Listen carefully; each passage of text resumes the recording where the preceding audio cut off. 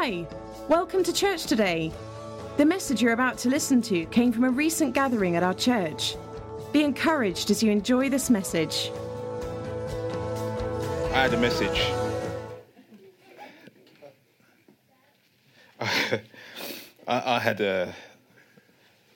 I was going to prepare a message on knowing God.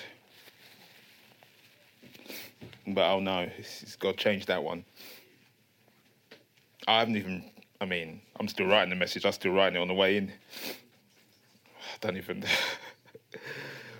But it is what it is. So I'm just going to read you what I have. This is all over the place. And indeed, I am a bit like that today. Holy mess.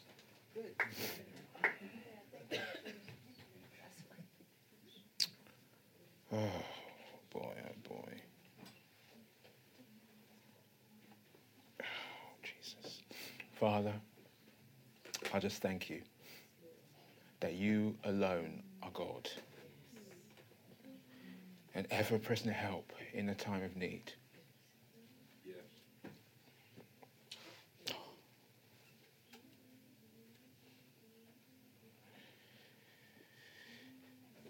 Ask you, Holy Spirit, just to speak what you have to say. You are Lord in this place. May that which you have glorify the name of the Son.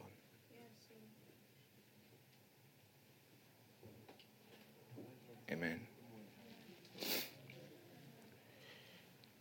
Amen. Matthew 28, verse 19 to 20. Go then and make disciples of all the nations, baptizing them into the name of the Father and of the Son and of the Holy Spirit, teaching them to observe everything that I have commanded you. And behold, I am with you all the days, perpetually, uniformly, and on every occasion, to the very close and consummation of the age. Amen. So let it be. Mark 16, 15 to 16. And he said to them, go into all the world and preach and publish openly the good news, the gospel, to every creature of the whole human race.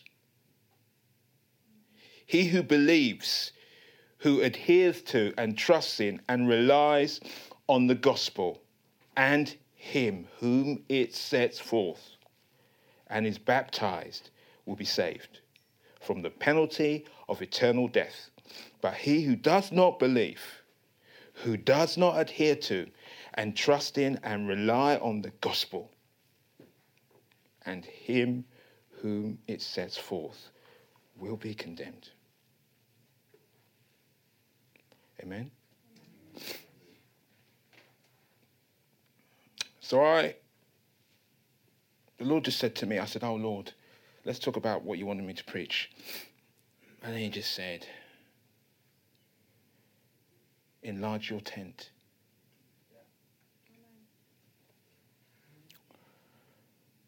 And I said, that's not what I was going to preach, Lord. He said, enlarge your tent, son. So that's what we're going to talk about a little bit today. I don't think it's going to be long. Holy Spirit, help me. So, what is a tent? What is a tent? When the Lord says, enlarge your tent. Now, clearly, this is not like the tent of meeting or tabernacle that we see in Exodus 25:2, where God gave Moses specific instructions to build a place of worship, and this could be taken up and moved each time they changed locations while wandering in the wilderness.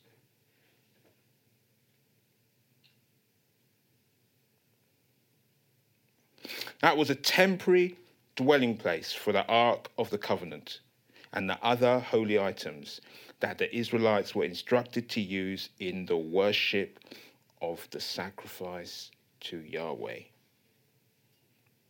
Moses set the tent of meeting outside of the camp, which underscores that the people had broken fellowship with God at Sinai when they'd made that golden calf.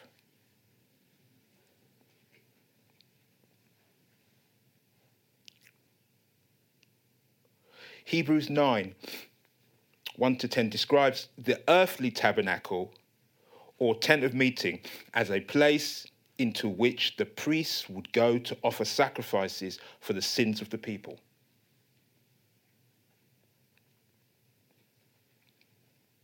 But that's not what we're going to talk about. But it's important for context. It is also not the tent Paul is referring to in the New Testament in 2 Corinthians 5, when comparing the tent of meeting to the earthly human body. He is referring to our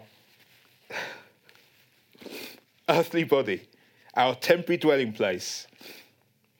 Just as the Israelites moved the tent of meeting from place to place, waiting for entrance to the promised land, believers in Christ are wanderers on the earth, people who are not at home in the world and who seek a city that is to come.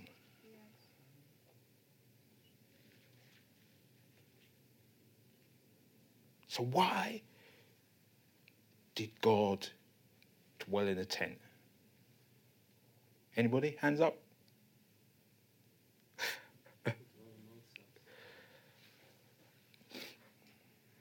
The Lord dwelt in the tent of meeting because his people dwelt in tents. He had promised to be their God. He had promised to dwell with his people. In order to do this, God became like his people. Israel dwelt in tents. So God dwelt in a tent. This is pointing forward to the fulfillment of the covenant promises in Jesus Christ. In Jesus, the fullness of the Godhead dwelt bodily, as the children had partaken of flesh and blood, so he himself likewise shared in the same. Hebrews 2:14. In fact, let me read that. Since, therefore, these his children share in flesh and blood, in the physical nature of human beings, he himself, in a similar manner, partook of the same nature, that by going through death he might bring to naught and make of no effect him who had the power of death, that is, the devil.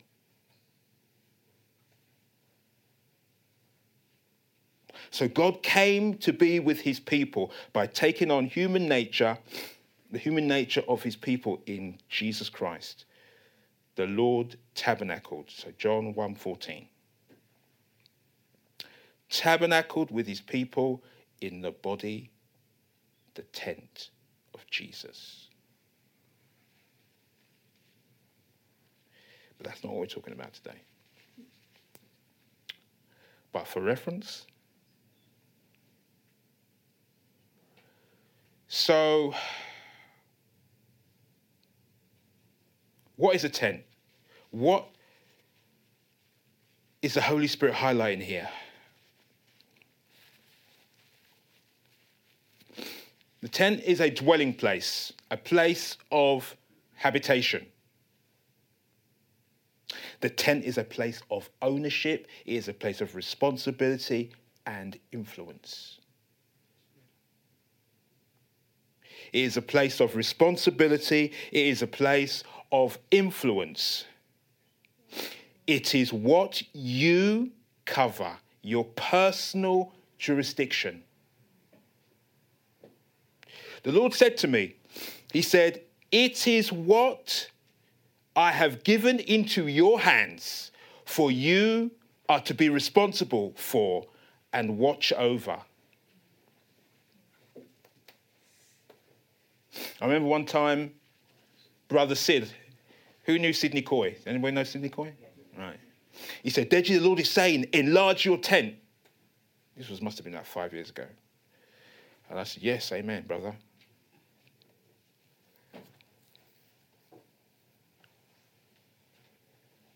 The thing about a tent is that it can move. It's mobile, it can shift, it can expand easily.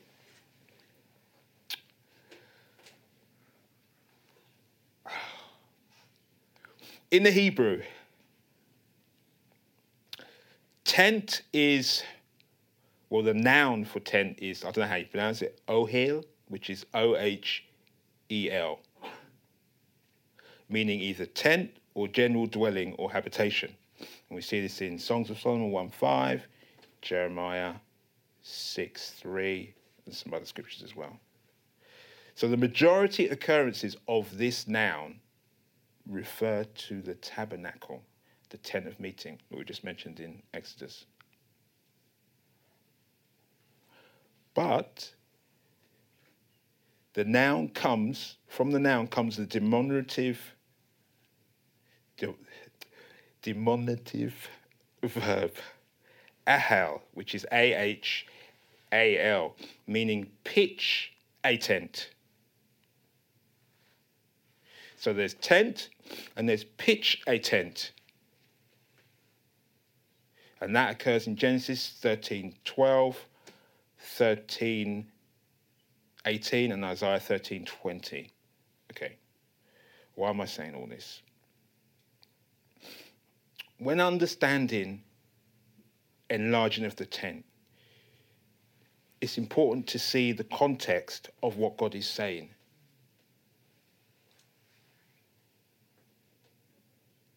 The transition from a nomadic to a sedentary lifestyle happens by summing up and deliberations. What am I saying? The tent, in this sense, is the center of the camp and the clan's most central hub. It would also be the place where thoughts were exchanged, and thus, in effect, where language and cultural expressions were crafted. The tent was the place where the mental equivalent of nuclear fusion began to occur on an industrial scale.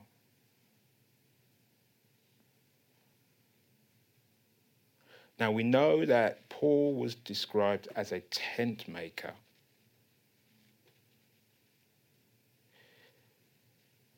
Now, was that literally him sewing tarp together and literally creating tents, or was that him creating opportunities for any sort of synergy to occur?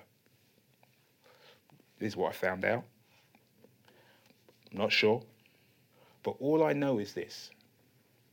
When God says enlarge your tent, he's talking about influence and the discussion place that he can use to bring people in. Okay?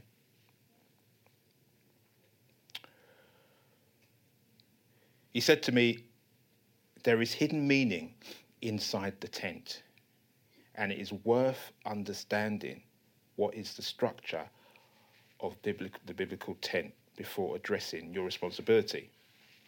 And I said, okay, Lord, what does that mean?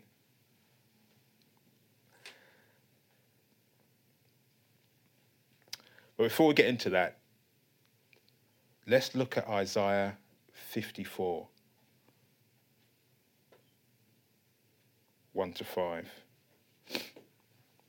Because this is the tent, the description of the tent that God wants us to look at today.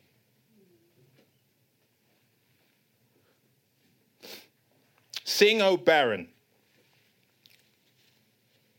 you who have not borne. Break forth into singing and cry aloud, you who have not laboured with child. For more are the children of the desolate than the children of the married woman, says the Lord. Enlarge the place of your tent, and let them stretch out the curtains of your dwellings. Do not spare. Lengthen your cords and strengthen your stakes, for you shall expand to the right and to the left, and your descendants will inherit the nations and make the desolate cities inhabited. Do not fear, for you will not be ashamed, neither be disgraced, for you will not be put to shame. For you will forget the shame of your youth and will not remember the reproach of your widowhood anymore. For your Maker is your husband, the Lord of hosts is his name, and your Redeemer is the Holy One of Israel. He is called the God of the whole earth. Amen.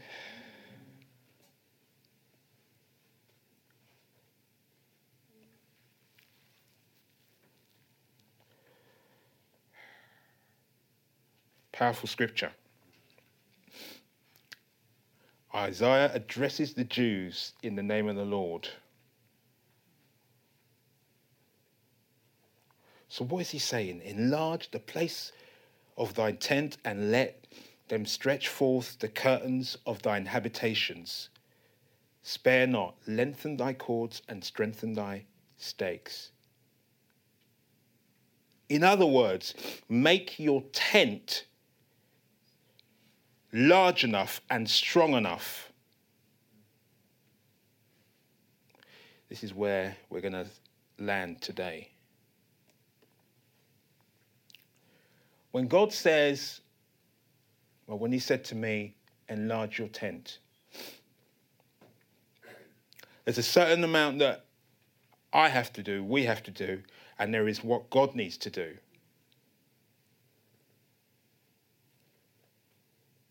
In the context of this scripture, these words of prophecy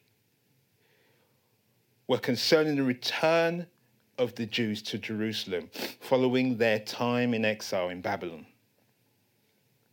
Babylonian exile and captivity meant that oppression for Israel and shame and disgrace and humiliation. But God promises a glorious release from not only the exile and captivity, but also from the shame, disgrace, and humiliation.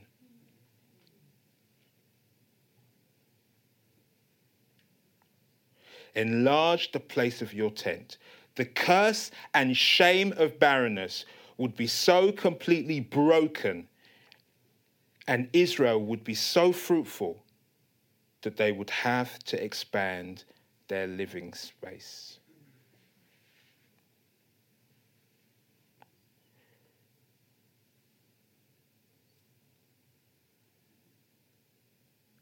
So here we have, in grace and in mercy, God showing to his people promises that he will yet once more richly increase and bless them. And it's talking about the immediate future. Now, these words of prophecy have to do with us. They have to do with the New Testament church, the experience of humiliation and exaltation of the Lord Jesus Christ, the Saviour of sinners, which is what we see in Isaiah 53. But he was wounded for our transgressions, he was bruised for our guilt and iniquities. The chastisement needful to obtain peace and well-being for us was upon him, and with the stripes that wounded him, we are healed and made whole.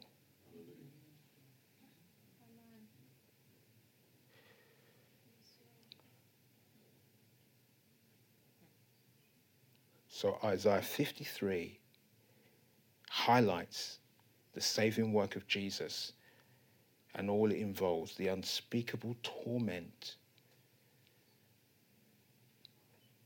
as well as the undoubted triumph. But the fruit and effect of Jesus' saving work is seen in Isaiah 54. Now, one of the things that Isaiah is pointing to is that the church will increase.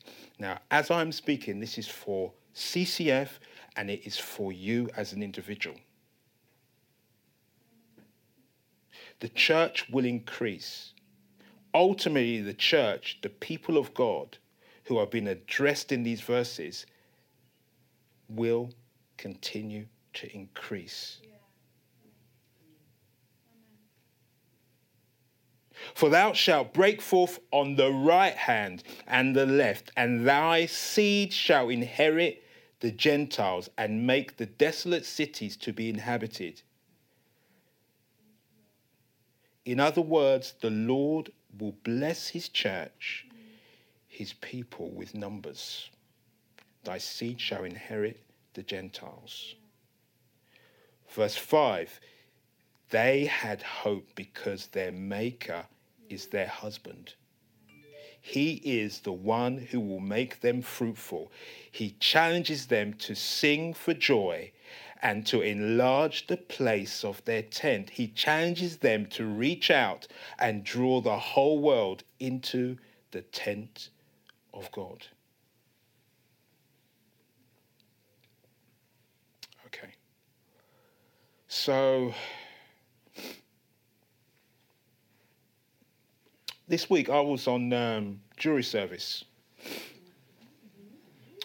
Now I'm not supposed to talk about it, but I will.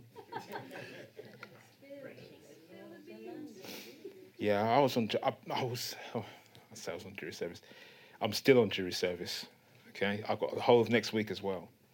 Now I dodged that thing the first time they came looking for me, and I said, "It's my daughter. She's starting secondary school, so I don't want to do it." And they said, "Okay, fine, move it to some other date." And that date came round, and I thought, Lord, I'm going to dodge it again if I can. Because no one wants to do it, right? Well, not many people want to do it. But the Lord said no. He said, "No, son. I need you to be there and take your place, for there is something I want you to do. I need you to be there and take your place. Your place. I need you to pitch your tent, your place of influence for me at this time in that setting."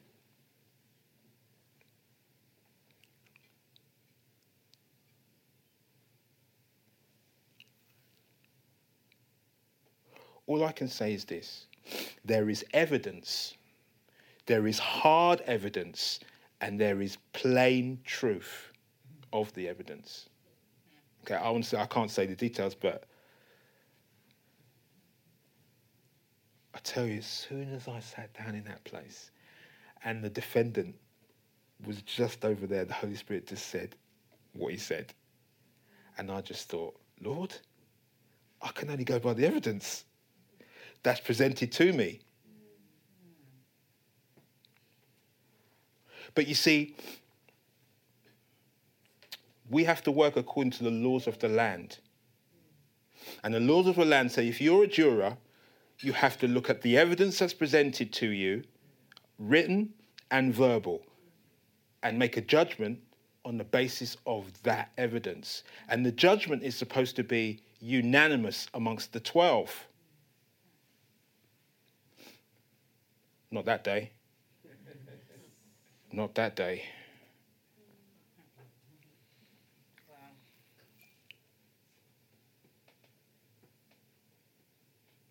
The Holy Spirit is the only one that can lead you into all the truth. It doesn't matter what the evidence says. It matters what the whole truth is. I was bound by evidence, but I was released by the truth. For they shall know the truth, and the truth shall make them free.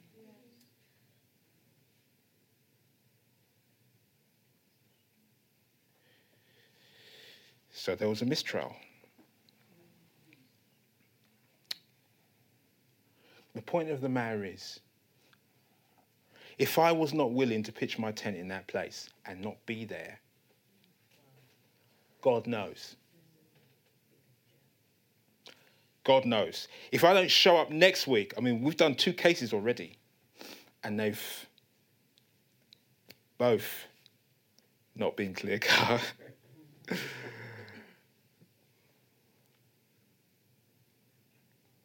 But you see, my perspective on the law of the land is not the same as a perspective of an unbeliever. It's not the same. So in the deliberations, I could say things that had not been heard by the others. And I could say things in a context that they were not aware of. But because I did, some said, I want to change my mind about that. I get your point.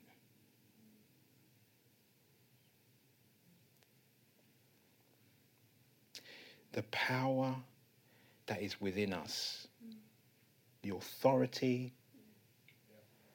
that we carry, but we've got to show up. We've got to pitch our tent when we're supposed to pitch our tent.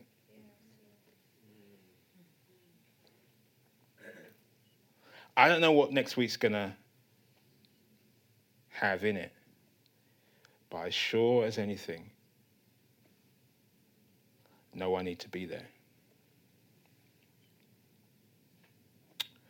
Okay, so that's jury service.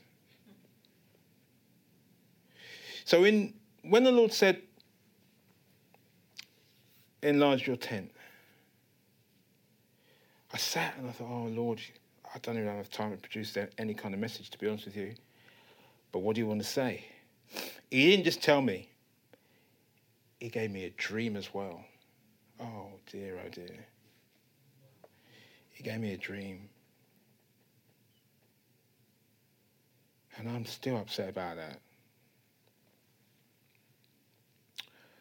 Okay, so should we have the dream? Or was that down here? Yeah, we have the dream now. So, what was the dream? So here I was in this, I believe I was approaching the church, a church. And it was massive. So much so, I don't even remember the building. All I remember was the steps. It was massive. The steps were huge, like the size of the chair. And they were limestone. Okay? But the music coming from them was so beautiful. The worship, it was just so beautiful coming. And I was happy, you know, I hadn't even got in there yet. But there were all these people sitting on the steps, laying on the steps. If you can imagine, between one step there was like a big gap, like that. And people was kind of in between, sitting on the steps, whatever. And they were miserable. They were miserable and they were frustrated. Okay? But they were also suited and booted. Do you know what that term means? city pinstripes, business attire.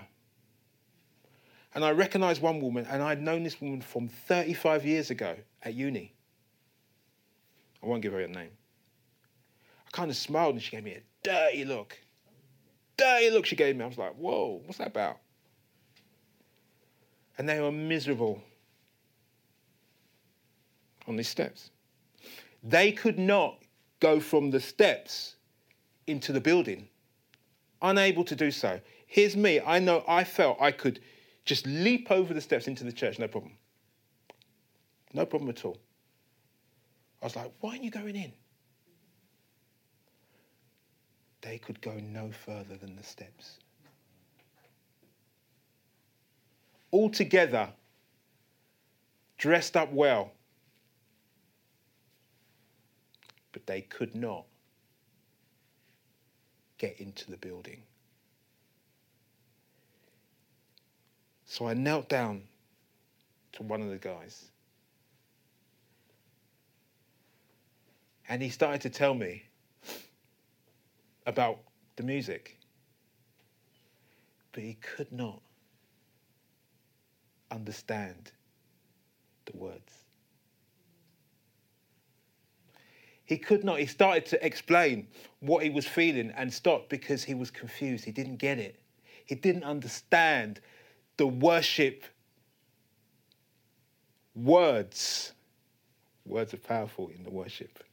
He didn't get it. And I knew I had to sit down and explain what it meant. And that was the end of my dream. And I knew that, you see, we're inside and we're doing church and we're enjoying. But there's people on the steps of the church, the ecclesia, they can't get in. They can't get in. And they've got themselves ready, all suited up and everything. And they're sitting on the steps and they're frustrated. And we just jump into the church like that. But they can't get in.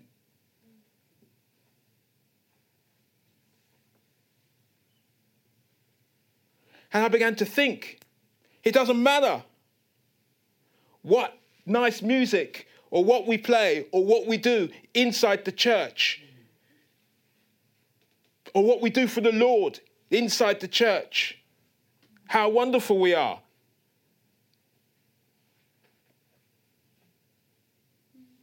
What's the point?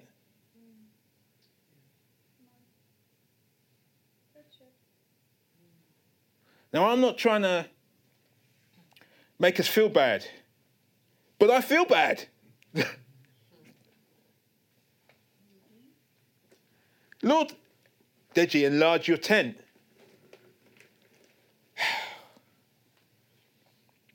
Okay.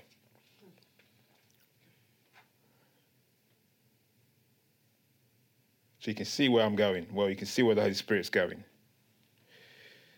So I said, okay, Lord, all right. You got me.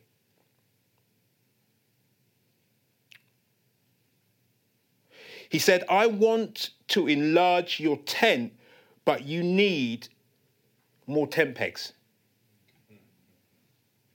Now, he said tent pegs to me, but in the scriptures, it talks about stakes. God is so good, he modernizes the words so that we can relate instantaneously. He said, tent pegs.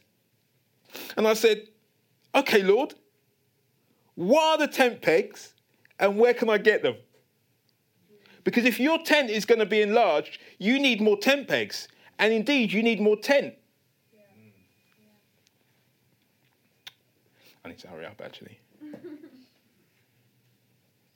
And the Lord said, the tent pegs, they are my fulfilled promises that you collect with demonstrations of faith.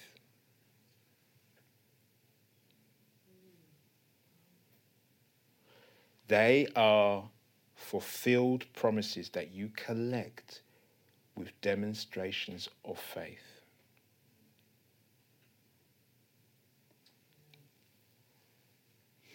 So I said, okay, Lord, I need more tent pegs, but who's going to provide more tent? The material. And God said, I will always be your covering for every territory I will give you. Remember this always and fear not. If we are going to expand to encompass more, God will always be the covering that enables us to do so. But his fulfilled promises are proof to all that come in that there is how can I put it? A boundary, a containment there within a safety net, as it were. I'm trying to explain this, Lord. I did the best I can. And he said there's a hidden meaning in the tent, the inside of the tent. So let's go back into the scriptures. What have we got here?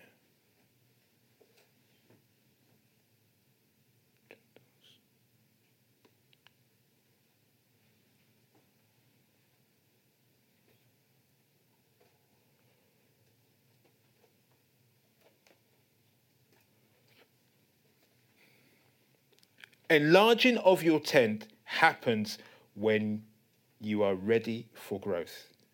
So he said this, and I'm still trying to get through.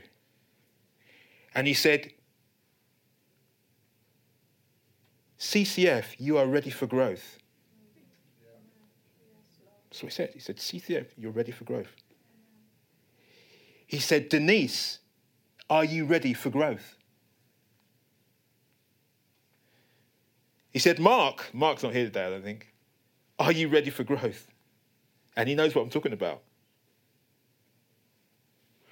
He said there are many in here that need to ask themselves that question. Because if you are not ready for growth, I cannot enlarge your tent by my spirit.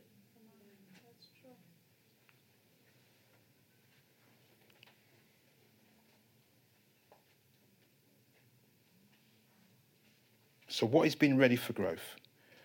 What does that look like?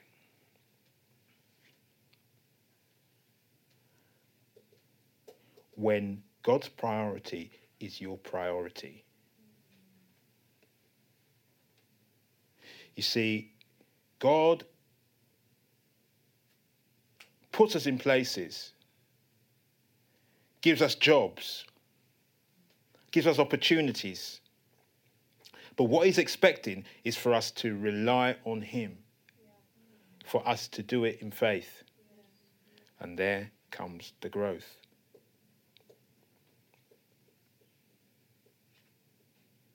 Second Peter 3:18 says this, but grow in grace, undeserved favour, spiritual strength, and recognition and knowledge and understanding of our Lord and Saviour, Jesus Christ the Messiah.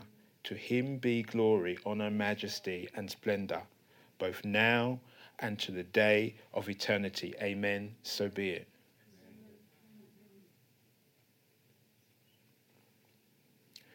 Saints, this ministry needs to be ready for growth.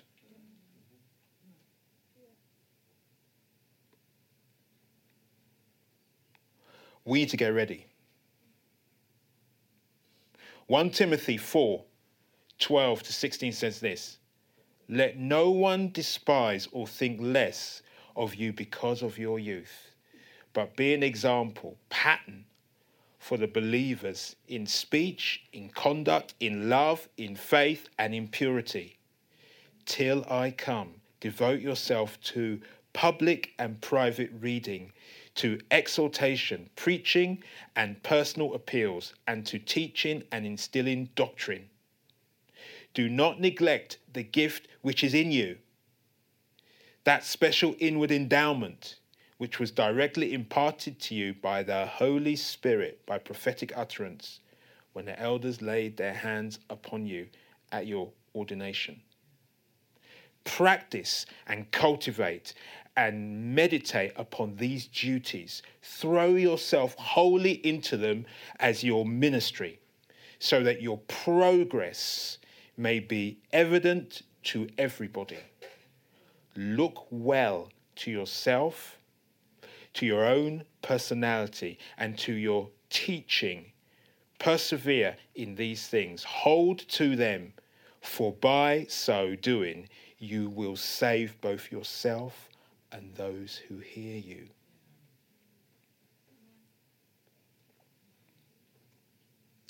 Enlarge your tent. Be ready for growth. The Holy Spirit is speaking to us. The Lord said, I am watching to see proof that you are ready. I am watching to see proof that you are really ready. Ready for growth.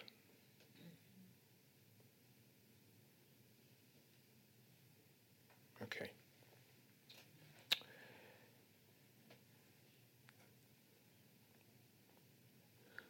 Enlarge the place of your tent. The Lord actually said to me, enlarge your tent.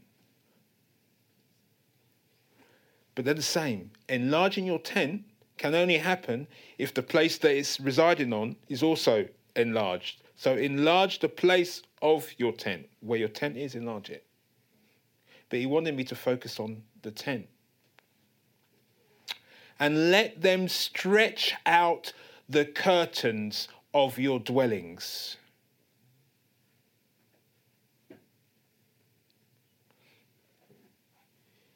You're not going to get new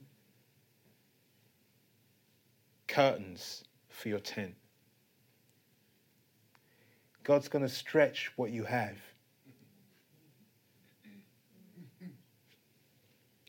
That's an important distinction. You're not going to get new curtains. He's going to stretch you. He's going to stretch me. He's going to stretch us.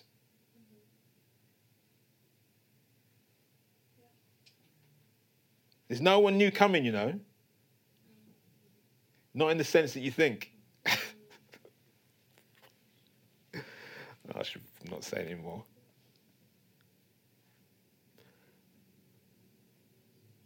Do not spare. Lengthen your cords and strengthen your stakes. For you shall expand to the right and to the left. And your descendants will inherit the nations and make the desolate cities inhabited.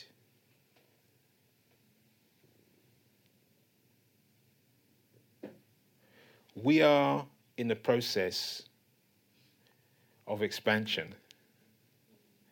I mean, I've got something at the end, but we must be ready for growth. Because if we're not, then it's going to take longer. So everything that we need to do, that the scripture says that we should do, to demonstrate that we're ready for growth, we need to be doing it.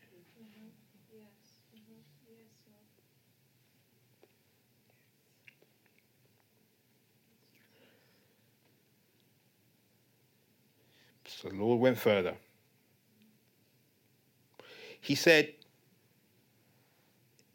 you will produce more of the things that come from my spirit when you increase your capacity. He said things, and I thought, what are things? You will produce more of the things that come from my spirit when you increase your capacity. So what do we think the things are?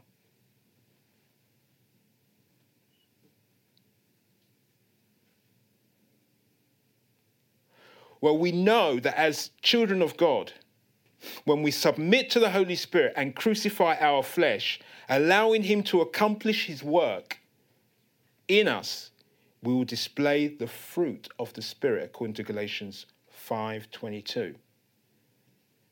But the fruit of the Holy Spirit, the work which his presence within accomplishes, is love, joy, gladness, peace, patience, and even temper, forbearance, kindness, goodness, benevolence, faithfulness, gentleness, meekness, humility, self-control, self-restraint, continence. Against such things there is no law that can bring a charge. Now that's all on display here, obviously, amongst you all. And those who belong to Christ Jesus, the Messiah, have crucified the flesh, the godless human nature, with its passions and appetites and desires. If we live by the Holy Spirit, let us also walk by the Spirit. If by the Spirit, Holy Spirit, we have our life in God, let us go forward, walking in line, our conduct controlled by the Spirit. But that's not what he was talking about. That's a given. So what are the other things? The things that we will produce more of by this Holy Spirit are miracles. But we must step out in faith. We must increase our capacity, raise our expectation. Now, hand on heart, do you see the fruits of the Spirit in your brothers and your sisters in this church? That's what I would say.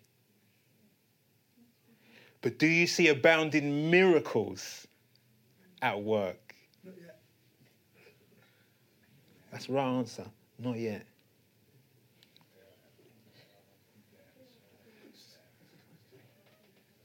No, it's true, isn't it? So these are the things. The Holy Spirit wants to do miracles, without a doubt. He wants to do them through us, without a doubt. Because they point to Jesus. They glorify Jesus. And we know that he lifts up the name of Jesus. And if the name of Jesus is lifted up, what happens? Draw all men to him. And if he draws men to him, Jesus is in us, so he draws men to us. And if he draws men to us, what happens? Tent expands. So what do we need? We need the miraculous. We need the miraculous. Jesus went to the Father to ask him to send the Holy Spirit so that we can do greater works in the miraculous than he did. But we must enlarge our tent. Can you imagine doing greater miracles than Jesus Christ when he walked the earth? Can you imagine that? Seriously, can you imagine that? I'm not talking about your person sitting next to you. I'm talking about you. Can you imagine doing greater works, greater miracles than Jesus Christ? You can say yes, you can say no. It's okay if you say no. The only way it's going to happen is if you can. And it is going to happen. Like David said, it is going to happen. John 14:11. Believe me that I am in the Father and the Father in me, or else believe me for the sake of the very works themselves. If you cannot trust me, at least let these works that I do in my Father's name convince you. I assure you, most solemnly, I tell you, if anyone steadfastly believes in me, he will himself be able to do the things, there you go, the things that I do. And he will do even greater things than these because I go to the Father. Now, he has gone to the Father and the Father has sent the Holy Spirit. So the things that Jesus is talking about should be happening.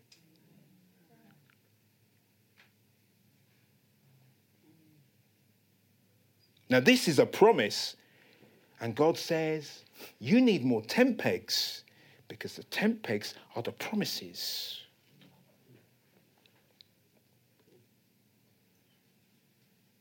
If you see or know someone that desperately needs a miracle, be bold in faith and ask them if you can pray for them. Allow the Holy Spirit to enlarge your tent.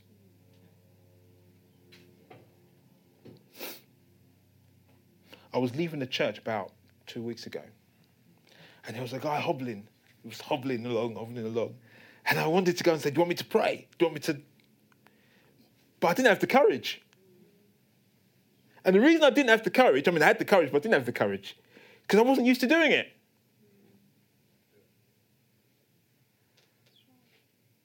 Now, the first time you go and do such a thing, maybe nothing happens.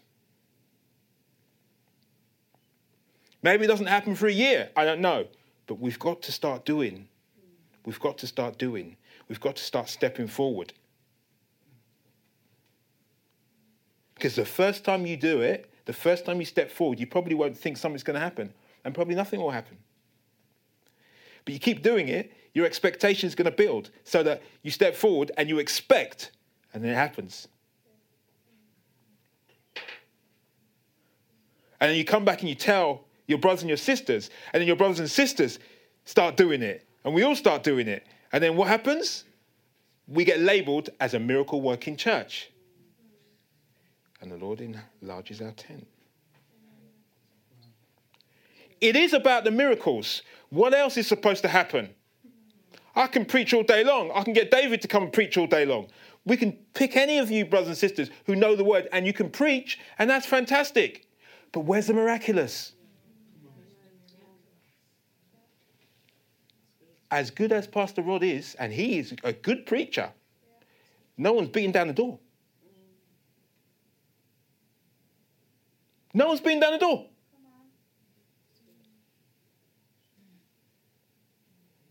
Do you remember that time when Jesus was preaching and they opened up the roof, the ceiling, and let down that guy? That's beating down the door.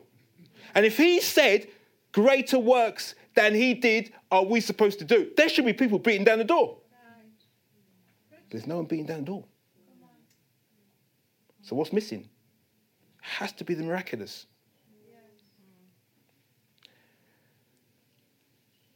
It's coming.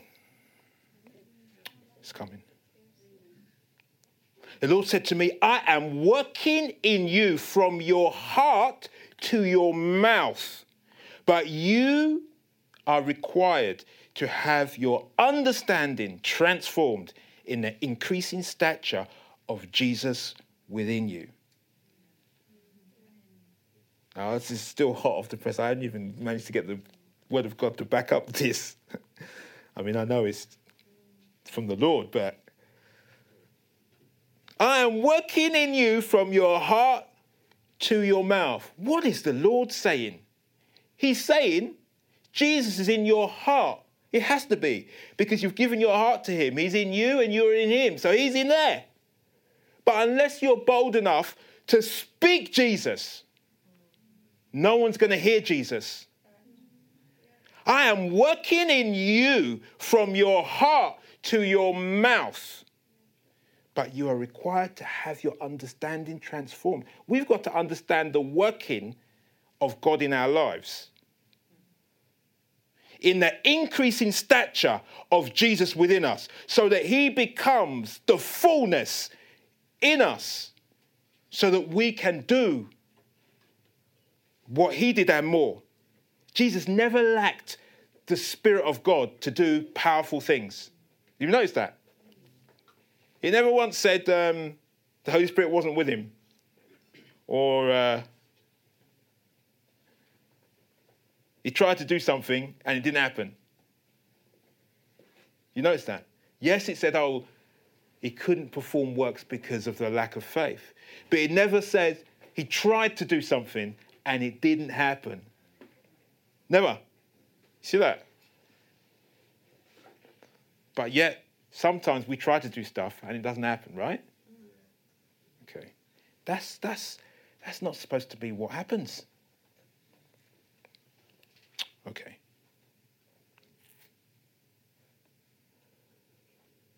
The Lord said, wave after wave of my love is how my Spirit moves you to place where you can occupy more territory.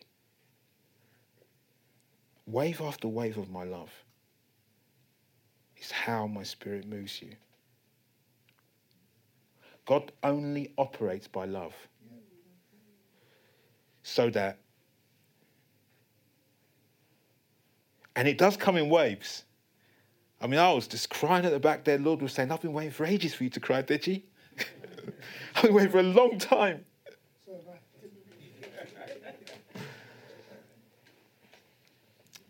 Why am I saying this? I'm saying this because God wants to stir us to a place that we have not yet got to. Because taking new territory, and the territory I'm talking about, yeah, it may be a building, but more than anything, it's people. Means that we have to shift. We have to stretch. We have to put more pegs in the ground. We have to see the promises of God manifest in our lives and put a stake in the ground and say, that happened. And Lord enlarges our tent. The reason is because when you start talking to different people, they want testimony. They go to YouTube. They play video games. So they see crazy stuff happening. They see magic. They see sparkling and all this power. And if we don't have any power to give them, then the word that we're preaching is devoid of it. And they won't stay. You see, the miraculous, when Jesus was walking around, was massive. And it didn't need to be as great as it does now, because now people have a view which is, well, I saw that on TV last night. If someone's arm grows, they go, oh, yeah, okay. But if their leg or their arm grows, then they'll believe. All right.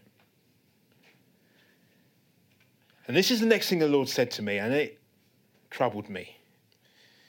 But it's the truth. He said, I am moving things out of your tent to make more space for what actually needs to reside within. Now, within the tent is your place of influence.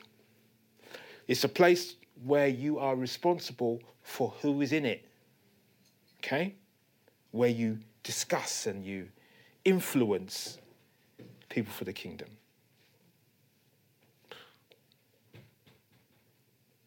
But he said, I'm moving things out of your tent to make more space. Do you know, not everyone will accept the good news of the gospel and get saved. Not every family member, not every friend of yours, not every neighbour of yours, not every teacher, business person that you know, not everyone's going to get saved. This is sad, but it's true. 2 Corinthians 4, 3-4 says, but even if our gospel, the glad tidings, also be hidden, obscured, and covered up with a veil that hinders the knowledge of God, it is hidden only to those who are perishing and obscured only to those who are spiritually dying and veiled only to those who are lost. For the God of this world has blinded the unbelievers' minds that they should not discern the truth, preventing them from seeing the illuminating light of the gospel of the glory of Christ the Messiah, who is the image and likeness of God. God's truth is still rejected today, but we are called to present the saving message of salvation clearly, without fear and without compromise. We are not to undertake the convicting work of the Holy Spirit in the lives of unbelievers, but we are all called to preach the word and to explain that man is a sinner in need of a saviour.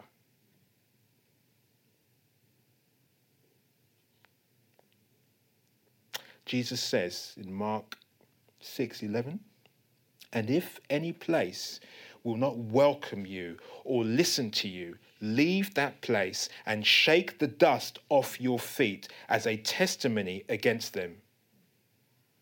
When Jesus said this, he was effectively saying,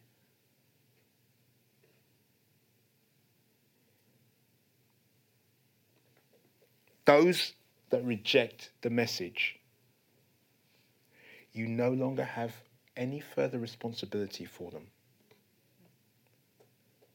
You're free to walk away and clear your conscience, knowing that you've done all that could be done. Shaking the dust off your feet, in effect saying that those who rejected God's truth will not be allowed to hinder the furtherance of the gospel. God's going to have to take some people out of your tent that you keep focusing on that are not getting saved, and take them out and put people in there that are going to get saved. That auntie, as stubborn as a mule, who you've prayed for and fasted for, has no intention of accepting Jesus. It's hard what I'm saying. But you must focus on speaking to as many as are willing to listen. Do not waste your time on those that are not willing to listen to a message that they have heard already and see you coming and just take up your time. And at the end of it all, say no. They're not stirred by your much praying and your much fasting. They are happy with their blind eyes and dull spirit. Don't waste your time. God knows that because you think and feel that everyone you know is eventually going to get saved, you will keep on trying. So he himself is going to take people out of your tent and bring new ones in, or take people out of your tent to make room for new people to enter your tent, to take up your time, that will get saved. This is the reality of the times we're in. The end time harvest has to happen that way. Because if you and I keep talking to the same people, then the people that I saw on the step, they ain't coming in.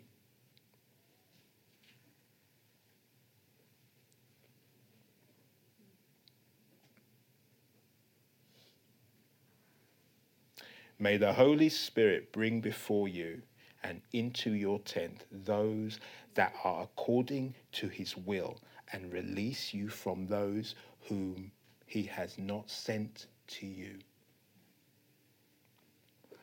I say it again. Release you from those whom he has not sent to you and has not sent you to.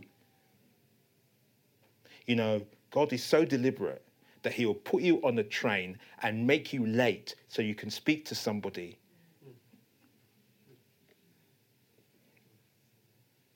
Or he will put you in hospital so that the sick person next to you, you can minister to them.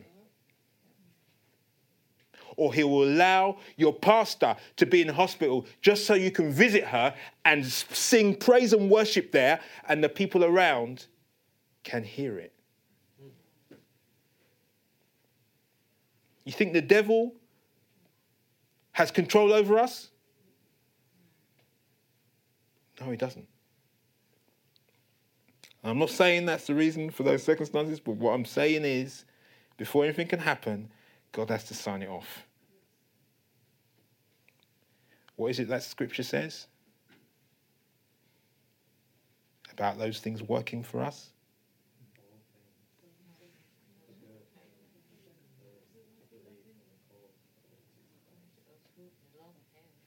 Amen.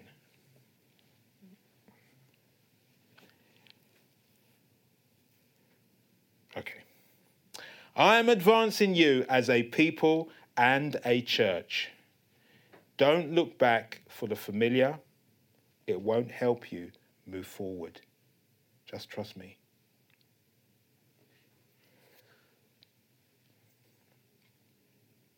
God is advancing us individually, and he's advancing us as a church. and we're not to look back to hold on to the familiar. We've got to let some things go, okay? Because it's not going to help us move forward. What do I mean by that? That which happened in the past, we can't use it to justify or determine what's going to happen in the future. The Lord's doing a new thing. He's doing a new thing, okay? He's doing a new thing. There's much more in here, but I'm scared to even say it. Okay. So what?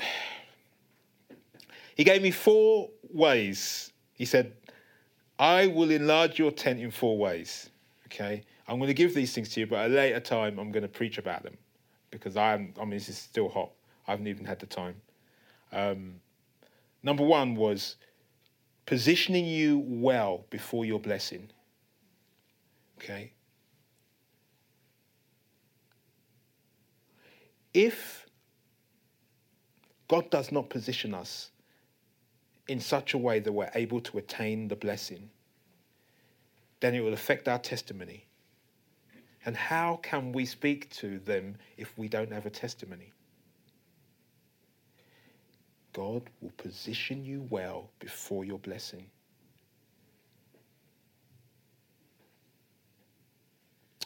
Number 2, giving you time to increase your faith.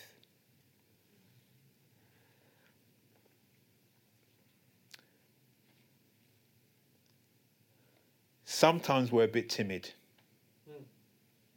Okay? We're a bit slow on the uptake. The seed of faith is there, but because we've not learned to exercise it, that muscle is weak. But faith is a muscle.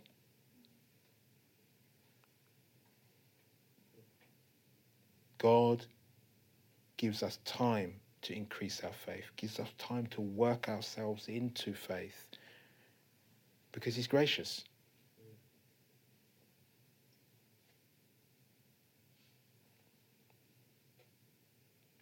Number 3, power to own the territory.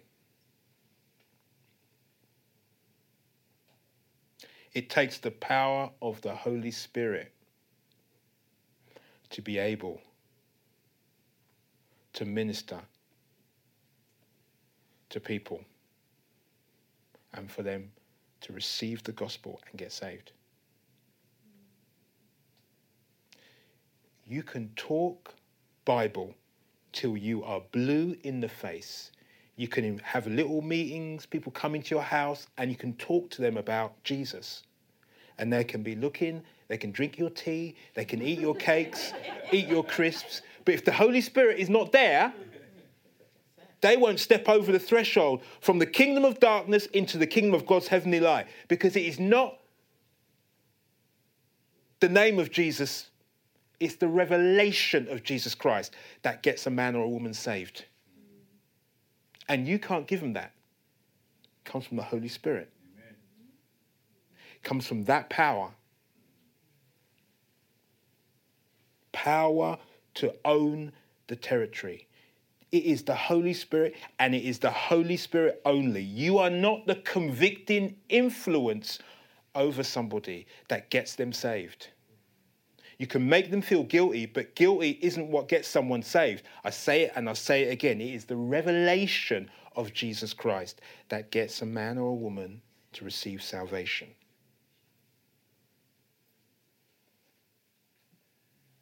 And if someone is coerced into coming to church and they say the sinner's prayer, but it is not through the revelation of Jesus Christ, they might not come back next week. And indeed, they're not really saved, because salvation is believing in your heart that he died on the third, he died and rose again on the 3rd day, and that he truly is the Son of the living God.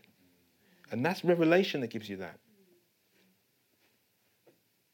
It's revelation, and revelation comes from the Holy Spirit. The power is at work within us. But sometimes our much convincing gets in the way of his revelation. Number 4, praying for instruction. God enlarges our tent by getting us to pray for his instruction. Just because there is a lovely meeting with unsaved people going to it doesn't mean that you need to be there to minister to them. Lord, what should I do? He may say, stay at home and pray for that person to speak to them. You're not to speak to them. Whichever way it is, pray for instruction. I will preach on these 4 ways, because I can see there's a message on those alone. But for now, I'll just give you them. And then finally, Jonathan, can you put up this is what the Lord said to me.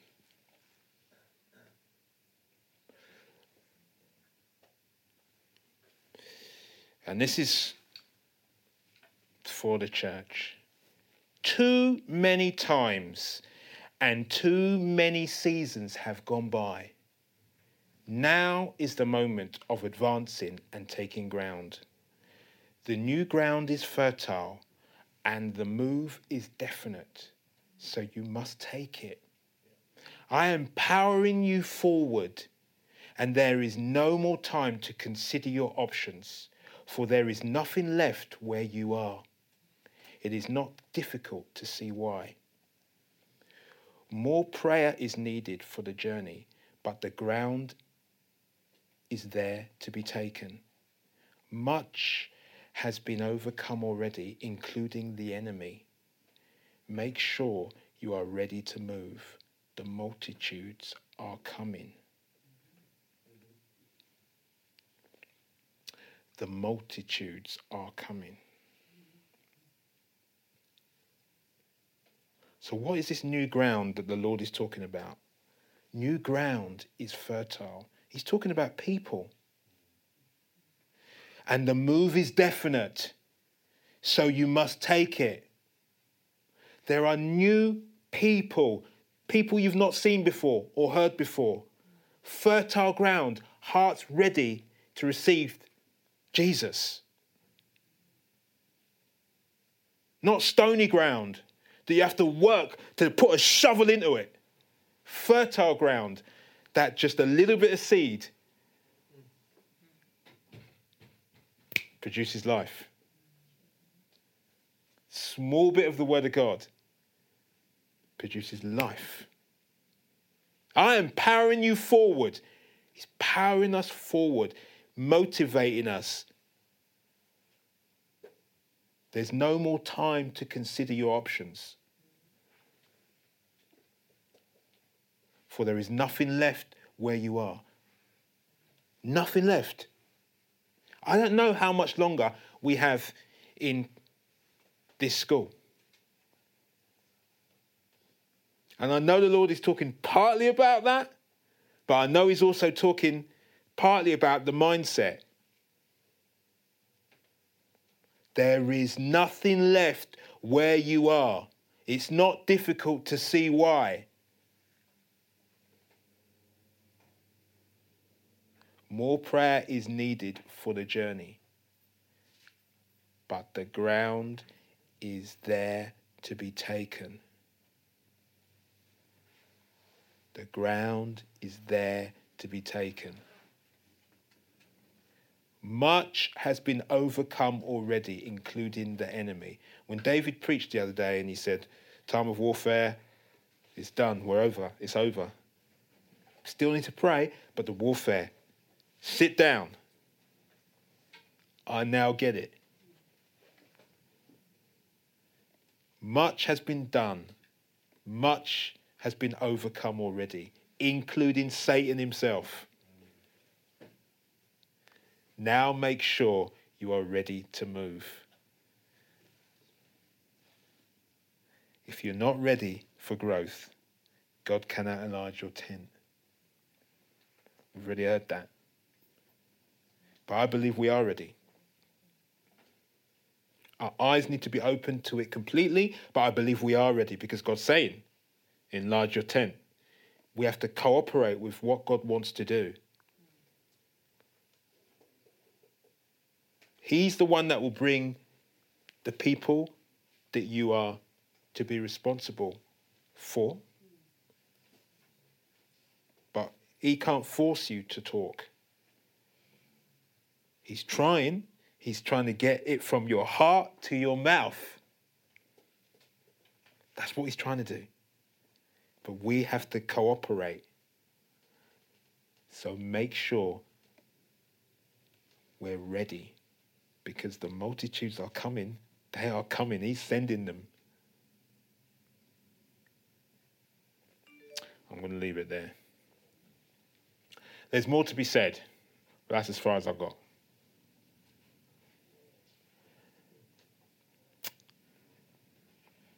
God will enlarge your tent, my tent, our tent. But he's not going to do it in spite of us. He's going to do it with us. If we don't want it, he's not doing it. I say it again. If you don't want it, or if we don't want it, he's not doing it. So we have to hunger for this. We have to step up for this. We have to pray into this. We have to be expectant for this.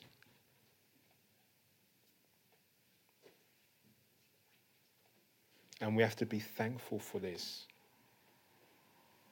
Father, in the name of Jesus, I thank you for this new season. I thank you for what you're doing in CCF. I thank you for what you're doing in me, what you're doing in my brothers and my sisters. I thank you for this time.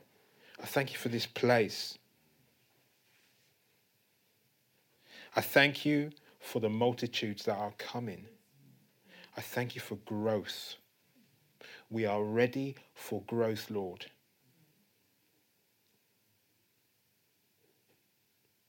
I pray about those who are on the steps of the church, across the body of Christ. Those who are on the steps of the church. May every one of my brothers and my sisters kneel down and minister to them.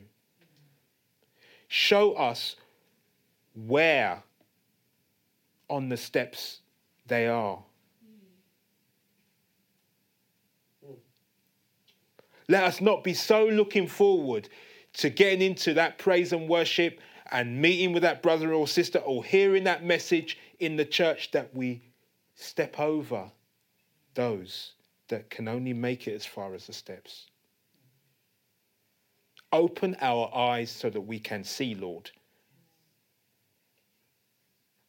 For God is building a church without walls.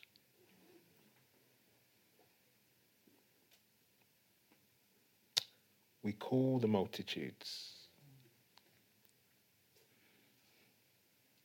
How will they hear if we don't tell them?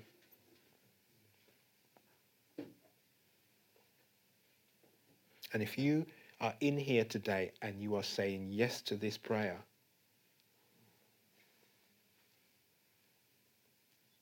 keep your eyes open tomorrow, because I tell you what, the chances are God will send someone. And it won't be somebody that's currently in your tent. It'll be somebody perhaps you are not expecting. Holy Spirit, give us a ready word for that person. A word of knowledge that will cause them to understand the power that lies within us.